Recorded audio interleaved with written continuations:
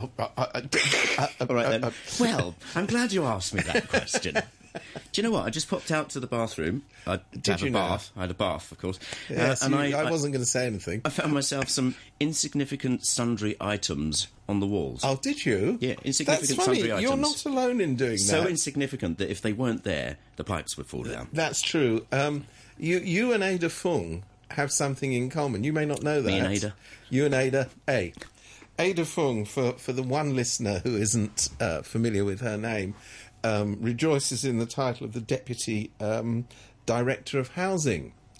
And she appeared yesterday before one of these 3 committees of inquiry into the lead poisoning, which apparently isn't really a problem because anyway, it could have been, but and anyway, we're thinking we must find a way to blame somebody else. Anyway, that inquiry, and she uttered these amazing words. She said, "Oh well," we were worried about pipes bursting. So, this was an insignificant sundry item, this sort of soldering thing. So you can't expect us... the stuff that holds them together. You can't expect us to be worrying about that. And then she said, because you love these bureaucrats, she said, oh, and anyway, if it would have been the water supplies. It wasn't us. Yeah, not me. But it was them. It was next door. It wasn't us. Water supplies, horrible. Yeah, but no... Have you got their name? Yeah. Water Supplies Department. But check it out. Those words, insignificant sundry items, are highly likely how that stuff is described in procurement. Yes, but Which means, also it's highly likely it reflects a bureaucratic way of thinking, which is, oh, I say, we've got the big picture here, which is we've just built, 7.9 units of accommodation, which other people call flats or apartments. Yeah. Do they house persons? Do they have... Well, no, they have unit occupiers, I think. Oh, okay. I think you've got that completely wrong yet again. Their view is, we do the big picture, we do the policy. You mean it's a problem just because the unit occupiers are getting poisoned? Well, I'm sorry, that's... When we were looking at the big picture, we didn't have to think about that. I mean, if anything, what these inquiries, which are, in case anybody's missed the point, are totally useless and a waste of space, what these inquiries are proving is what we kind of knew anyway, that bureaucrats aren't up to their job, and if they are up to their job, they're really up to blaming other people for not doing their job. Yeah. But there's another aspect to this, and this brings in the Basic Law. Because a little-known clause of the Basic Law is no matter how big a tragedy in Hong Kong, no matter how big a disaster, there must be a way for one of the tycoons to benefit. That's Article 704, in case you haven't... B, yes. Subclause 2. Of the Annex. And in that it states, as I've just sort of elaborated, that no tycoon should not benefit from a disaster. So it turns out that in this disaster, the tycoon who benefits, and goodness knows... he deserves it. Is Li Ka-shing. Hard up these days. Apparently, the wonderful people at the Housing Department, or maybe it was the Water Supplies Department, we don't know, because who knows who to blame for anything nowadays, decided to give the exclusive contract for supplying bottled water to KS Lee through A.S. Watson's. Now, you may say, well, that's perfectly reasonable. I mean, after all, it is KSD, and he is entitled to earn a shilling, and, only a curmudgeon would even point this out. Well, here's a curmudgeon pointing this out. $40 million worth of water, that's shifting a bit of cash. Yeah, not bad. And not much for KS Lee, I'll grant you, because he can rightly say, 40 million, was it so little? How would they... Other chaps may say, that's quite a sum of money. That's horrendously huge. How would he have got water, that gig? Think how many... Well, apparently it's actually... The normal way? Well, it's the normal way, which is... It's the normal way, which is, we've got to do all this with one contract. No, the normal way, Steve. Otherwise, I'm not going there. Okay. Otherwise, there's lots of pieces of paper to be filled out. But isn't it easier? We'll just give it to one company. Oh, is it owned by Mr. Kearsley? I hadn't noticed A.S. Watson owned by Kearsley. Well, let's give it to him. That's the biggest known brand, the best known brand of that stuff in Hong Kong. There are other... but that's what they even call it. Yes. That water. Yeah. I'm not going to say the name. They always call it water. Yeah. And I'm assuming it's probably considerably cheaper than other stuff. I'm just assuming. I bet it was on that day. I don't know the answer to that, but what I do know is it is it is quite staggering that no, as I say, no disaster can pass without, in some way, one of the tycoons benefiting from it. Well, of course. And, you know, I understand that, and they need to make a living like everybody else, so only somebody who's very small-minded, that would be me, would point it out. How did they refer to this in all the news things and government blurb? Was it a water-like substance? A water-like substance. Drunk by persons. Consumed by persons. Consumed by persons. This is a liquefied, cleansing and nourishing product. But the thing is, Steve, this is not going away. You're talking about... you said had gotten poisoned or been poisoned. The fact is, it's more like being. Well, that is slowly the case, eroding these thing. Tests have yet to be completely rolled out. And remember that at every point, until there's public pressure, the bureaucrats resist these tests being made. Until it goes boom. They tried to resist testing of kindergartens. There's one this morning. I'm randomly looking, and there's another kindergarten. Oh, it's another kindergarten, is it? Well, I think you will find, and I'm not Mystic Meg in predicting this, but I think you will find that there'll be another housing estate coming up any time now, once they get round to testing it. And they've gone out to buy some insignificant sundry items. Well, you know, and to be honest, a lot of these public housing estates are not occupied by people whose families we know, so it doesn't really matter.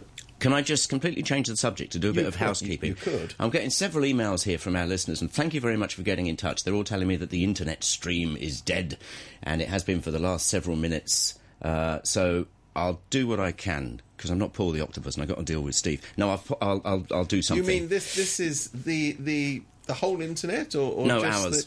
The RTHK? I'll just go and put 50p in the meter. Can I just make a suggestion? Yeah, pay the bill. Have you noticed, though, that it always goes dead on this programme? Yes. Isn't that... if I wasn't paranoid, I might become so. Hello, is that McDonald's? Yes. Anyway, thanks for telling me. I'll pass it all along and see if we can get you back online. Sorry, Steve, carry on. Oh, well. Normal service. Normal service. Well, should we talk about something else? Yeah, go Shall on. we talk about the fact that we have a government that keeps telling us that it has no money? It's got loads of money. Well, it has no money. You know, we can't. We can build big projects. We can build another runway. We can build bridges to nowhere. But of course, we have no money for helping the elderly. We have no money for improving anything to do with the poverty situation, where we have this enormously high poverty level in Hong Kong. And the big domestic helper fund. And that, of course, hasn't been used, thank goodness, because otherwise, goodness knows what would happen. But we do have, oh my God, we do have loads and loads and loads of money in the exchange fund. Oh, yeah. Managed by, that's right, a friend of CY Lowe, Norman, what's-his-face. And Norman Your attention to detail is quite stunning sometimes. I know. It's what comes of being a high-level whatever. Yeah.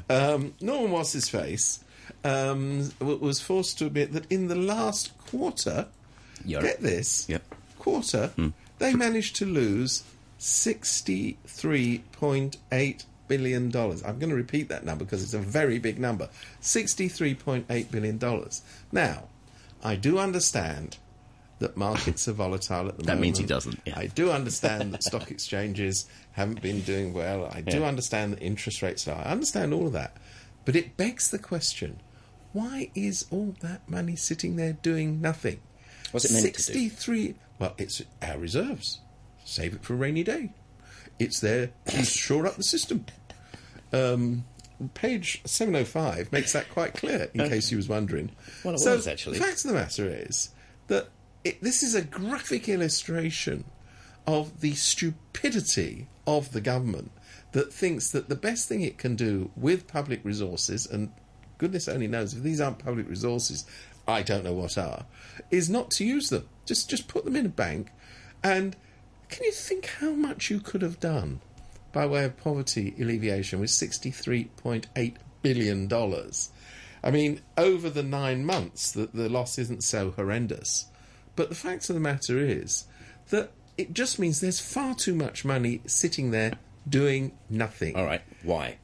We don't know what to do with it? Well, we're speculating. It's the bureaucratic imperative. If, we've got lots of money in the system, I tell you what, if we spend it goodness knows, we have to employ so many people to do this, so many people to do that, and then, people will say, oh, let's give it to the poor, and they are just undeserving. So we'll spend quite a lot of it on bridges to nowhere. We'll build a third runway, because apparently if you don't build a third runway, civilization as we know it will come crashing down. Well, all I know is, and I'm not really, I don't want to claim any expertise, but all I know is that I have never come across, ever, a government that doesn't say, oh, if you don't build the new runway, things will be kind of okay. They always say, oh, my God, if there's not another runway... They've been saying this in London, in Heathrow, for example. Oh, my God, if you don't have another runway there, Britain's tourist industry will collapse. We will no longer be it won't. They've got a new wave of tourists coming. I can assure you. We will no longer be globally competitive. In Hong Kong, they're saying, oh, well, if we don't build a third runway, Hong Kong will no longer be a hub and blah, blah, blah. Every time you speak to somebody who actually knows about this, they tell you that there are infinitely many numbers of ways of improving the utilisation of the existing infrastructure. Can you just repeat that figure again, please? What was it? 63.8 billion. Yeah, that's the money that hey, incidentally... Keep saying that. Incidentally, citizens, that's your money and my money. I think somebody worked it out. That works out something like $8,000 a head. Something like that, yep. So, that's... but hey, all our listeners are so wealthy that they're happy they to pay are loaded. that. We means test people. Before they're allowed to listen to Radio 3. Yes. Incidentally, if you haven't taken the test, turn off your radio now. I want to go to a little email here from Brett, who was one of the people to tell me that the thing's busted. But he said, copper water pipes are soldered with lead containing solder in much of the first world. Quote, leave it to Hong Kong to cock up something as simple as this, unquote. Is he referring, by any chance, to an insignificant sundry item? I think he is. Insignificant sundry item. Well, I don't know. I mean, gosh. Just because everybody else uses it and it's standard practice, I think Brett should be aware that in Hong Kong we have different standards. If you know that... The people here, we're not afraid of a little bit of lead poisoning. Oh, no. So what is it? I mean, I'm no metallurgist or solder expert. I mean, do you happen to know what it is about this stuff versus what he's just told me? No. Fair enough. I mean, but I'm prepared to go with the idea that if everybody else uses it, we'll do a different one. Why don't we do the same? Yeah, well, thanks for that. Doesn't seem like rocket science to me.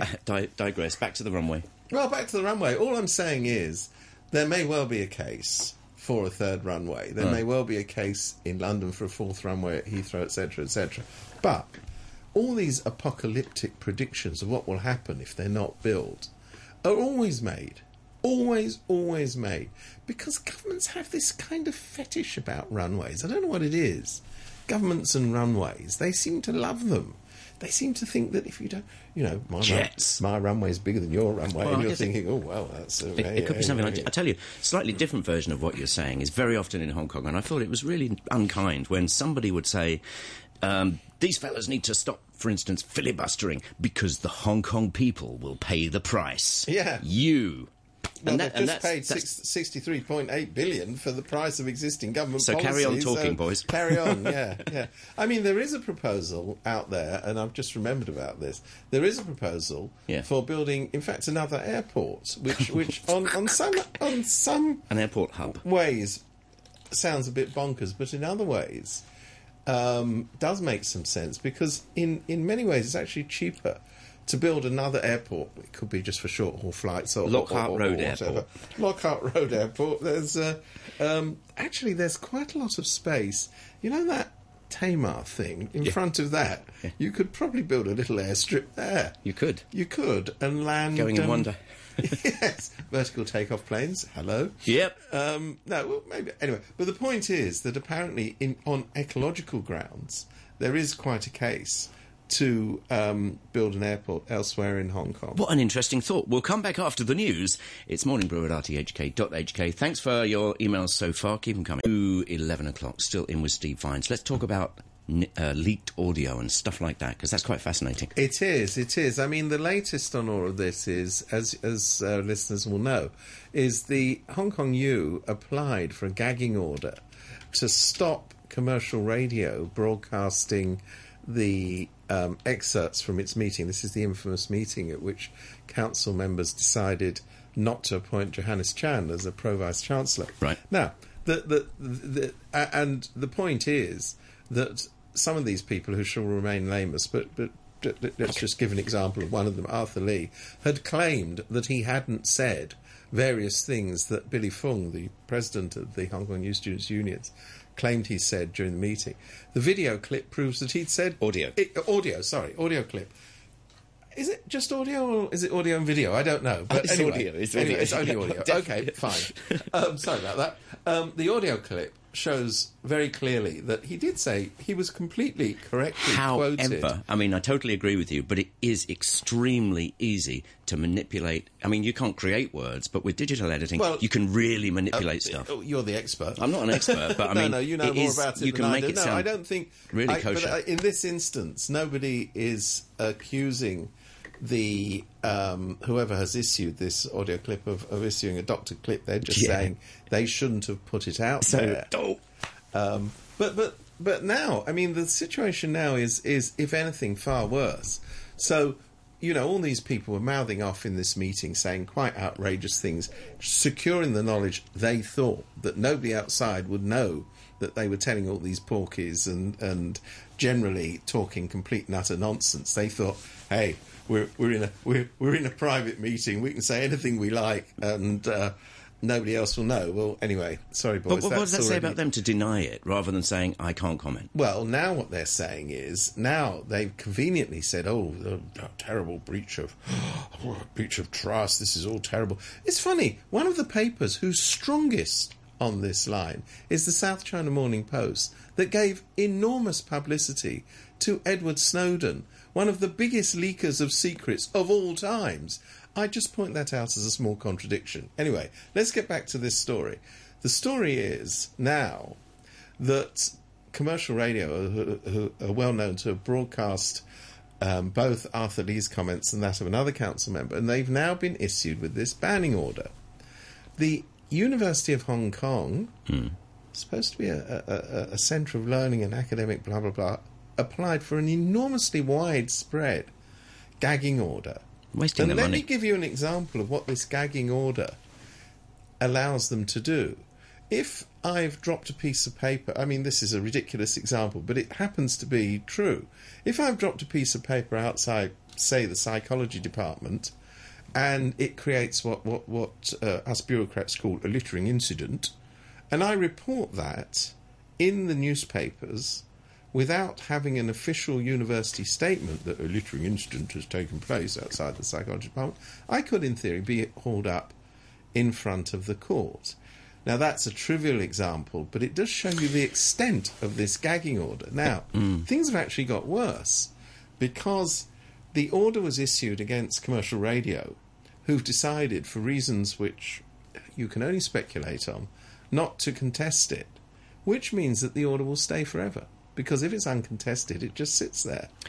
And it means that forever, people in the public domain, people who are, they're called journalists, I believe, who put things in the public domain, are banned from reporting on things that are going on in the Hong Kong University unless they are the subject of an official statement. Yeah. That is quite chilling, you know. It is, I tell you, but you've missed out something very important here. If you dropped that piece of paper outside the psychology lab, the big issue here would be, what does this tell us about the piece of paper's relationship with its mother? Let's move on. Well, there is that. It's true. But it's quite... but I mean, but the now you come... The other side of this equation is that, of course, it's out there in the public domain. Yeah, it is. It's all over the net. So you know, I mean, if you take action, as they have, the Hong Kong U has, against an established journalistic outlet, that leaves out, my rough estimate is 20 million other... once it's out there, it's out there. In other words, once it's out there on this interweb thing, it's going to go everywhere. And there is also apparently a legal loophole in all of this is that once something is in the public domain, there is a defence that it's in the public domain, therefore it's in the public domain. So I understand, for example, that in this particular instance, the Apple Daily website simply have put back all these... And commercial audio radio don't clips. want to waste their money. Commercial radio saying, oh, no, we're not going to do anything here. Well, anyway, damage done. The damage is done. But the horses... I think the message that is intended to be conveyed by all of this is, watch it. We have ways and means of shutting up the media. And that's the message that worries me. And that the Hong Kong University should be the leading vehicle for driving this message is very worrying. I'm just flabbergasted. And I understand that this was a decision of the council, not of the university's own management. So that when, for example, the Vice-Chancellor, Peter Matheson, was asked, why the university did it, he very carefully said, this was a decision by the council. Yeah, wouldn't you? Yeah, well, blame the other bloke. Yeah, that's true. He should join the government, actually. He'd be all right. No, but you know this thing about it's saying, oi, don't mess with us. Could it also be them saying, we're a bit scared here because the world of the web is huge and even we can't stop this thing doing the rounds? Absolutely. I mean, this is the perennial problem of governments and institutions and people who are doing things that they want to keep quiet. Now, in the old days, for example, the famous leaking of the Pentagon Papers by Daniel Ellsberg, that actually involved him getting hold of physical scraps of paper. Picking up. That was why they were called the Pentagon Papers, in case anybody missed that. And it involved a lengthy process to get that into the public domain. Now, it goes from A to B in nanoseconds. It goes out there, it gets out there, and it spreads like wildfire. I mean, the Pentagon Papers were published in the United States in one media outlet, and actually it took quite a while. Mind you, once it got out, it got out. I'll tell you, it took quite a while for all of that to happen. Let's talk about famous tapes leaking. I mean, there's no more famous than, of course, Nixon. Well, but that was the stupidity of Nixon. Yeah, well, of course. Recording everything. I mean, paranoia. He bugged his own office. I know, well, there you go. Things could be worse. Maybe these guys did. Well, who knows? Who knows? Who knows how all this happened? Honestly, I don't even have a clue as to how these particular pieces of information got into the public domain. I mean, pretty easy. With the Nixon tapes, there's no ambiguity. He thought his place in history was so enormous that every word that he uttered needed to be recorded. And that was a bit strange. How did that work for him? How did that work? Not too well. Not too well. Mind you, some people still maintain he's one of the greatest US presidents there's ever been. Some people do maintain that. I've heard that. I've heard it said. But what kind of person? I mean, bearing in mind, we're talking tapes here, aren't we? The more you know, the weirder he sounds, It's frankly. very weird. Why would... I wonder... I mean, do you know why? No, he had this great fixation about his historical destiny, and that every single word I say will be important to future generations because I'm such a great man. Interesting. He's also... I'm sorry to bring this down to a mere local level, but we seem to have people even in the Hong Kong bureaucracy who have these delusions. We've got Carrie Lam popping up at some Caritas event saying, there's a place been reserved for me in heaven. Now, come on. Serious? Yeah, I mean, of course I read it, but... That's what she said. She said there's a place reserved for her in heaven. Well, she's now changing it. But what she said was there's a place reserved for her in heaven because she's had to undergo all this criticism, and if anybody had to undergo that kind of criticism, there must surely be a place reserved for them in heaven. Now, I ain't no Christian, and I'm certainly no theologian, but my understanding is that somebody upstairs decides who has a place in heaven. It's not... You don't nominate yourself for that particular... we're on to Article 706 now. Oh, 706, sorry. Oh, yeah. Subsection. This may not be in the basic... Do you think there is things that aren't in the basic law? I think this one's in there. You think it's in there? Fair enough. Just an odd... Look, straight up, it's an odd thing to say. It's an odd thing to say, and I'm told by people who... Seriously, people who are Christians, that it's kind of one of the big no-nos, is that you do not nominate yourself to go to heaven. Yeah. And it's strange. I mean, Carrie Lam is the number 2 in the Hong Kong government, and she chooses a public occasion to do this. I don't know. I'm wondering if they're all losing the plot very big time. It could be that simple. You think it's just plot-losing event? I mean, it could be. It could I can be neither confirm nor deny. An ongoing plot-losing event. Very interesting. All right, we've got a few more minutes here. I've got an email from Tom, which I'll read whilst Steve is talking. Okay. Let's talk. Have you got any... Not while I'm talking, surely. No, I will, because it's really daft. Have you got any thoughts on this TSA test thing? Well, can I first of all say that I think that sometimes whole hours pass in Hong Kong schools where children aren't given exams, and they presumably are wasted hours.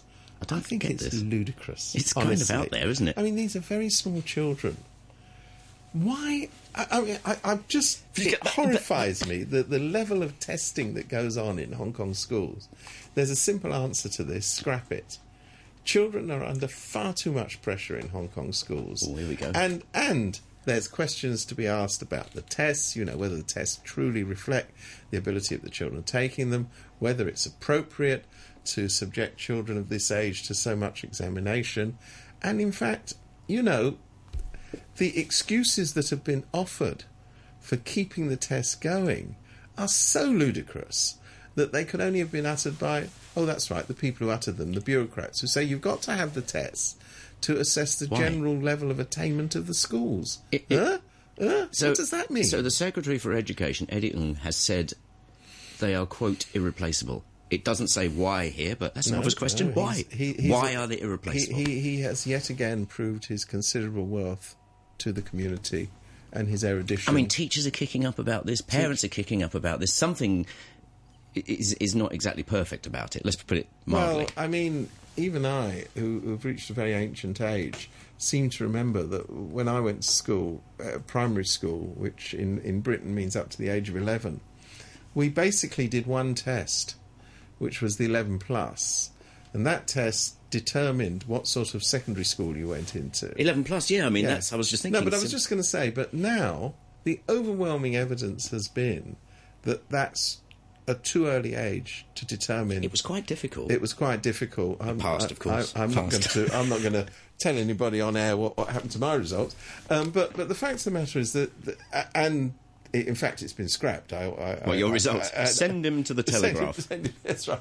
But the fact of the matter is that there was considerable discussion over whether it was too young to determine the entire schooling future of children, which is what it did. But they did have to... Oh, you mean they don't leave to secondary school at that which age? secondary school you went to was determined. They put a lot of store by it in the old days. They put an enormous amount of store by it, and it was scrapped, basically because it was considered that it was too early to have such a test. And in Hong Kong, of course, they start even earlier. You're quite right. I mean, I think of my mates who went to various grammar schools and technical schools and comprehensives. Well, some of them are absolutely brilliant people now. I mean the comprehensive ones. Brilliant, top-flight people. I went to a comprehensive school. Some of them. But it's quite true. My school was approved, I can tell you. Very good school. Yeah, it's quite interesting, this one, because it's to see how they're doing kind of thing. No, the excuse for the test is even more bonkers. It's to see how the schools are doing. It isn't supposed... They keep saying it's not supposed to test the child's ability. It's supposed to assess the success or otherwise of the school's performance. The bit I don't understand. Which is, I mean, you just think, which idiot sat down and thought this was the way to do this? Yeah, it's rather interesting. But the thing that I didn't quite get was, the children don't have to bone up for it. Okay, just take the test. So why is everybody saying they really do? Because it's the culture. Because it's too hard. No, because it's the culture. Is if you've got a test, the child has to pass it. The reason they keep saying you don't with have... pride, No, kids. But the point is... theoretically, there's no passing and failing of this test. Well, there seems to be, because there's a lot of... Of course, there is. Anybody could have predicted that was the outcome. But the concept was, this is to assess the performance of the school. So if a... Scratch his head. I know, it's bonkers. If a student, if student number A... in quotation marks, fails the test, it doesn't mean that they failed the test. It means the school has failed the test. But, of course, guess what? The parents and the teachers don't look at it that way. I wonder why. I d... know that. Yeah. That's very interesting. That's the first I've heard you say it. So, as I say, Eddie's saying it's, quote, irreplaceable. Irreplaceable, because we've all... Because ... I mean... Well, it's like, we've got to have Form 705 because 705 has been there for many, many years. I mean, end of discussion. If this, yeah, a man's an idiot. So, yeah. I mean, let's. Mike's still on here. Oh, is it? Oh, sorry. Did I say that? Man's an idiot. But if we were living in an educational society where young kids weren't really put through the mill, it might be all right to chuck in a test like that. What do you mean? Or you mean you don't? You're not seriously suggesting that children should do things like go out and play, are you?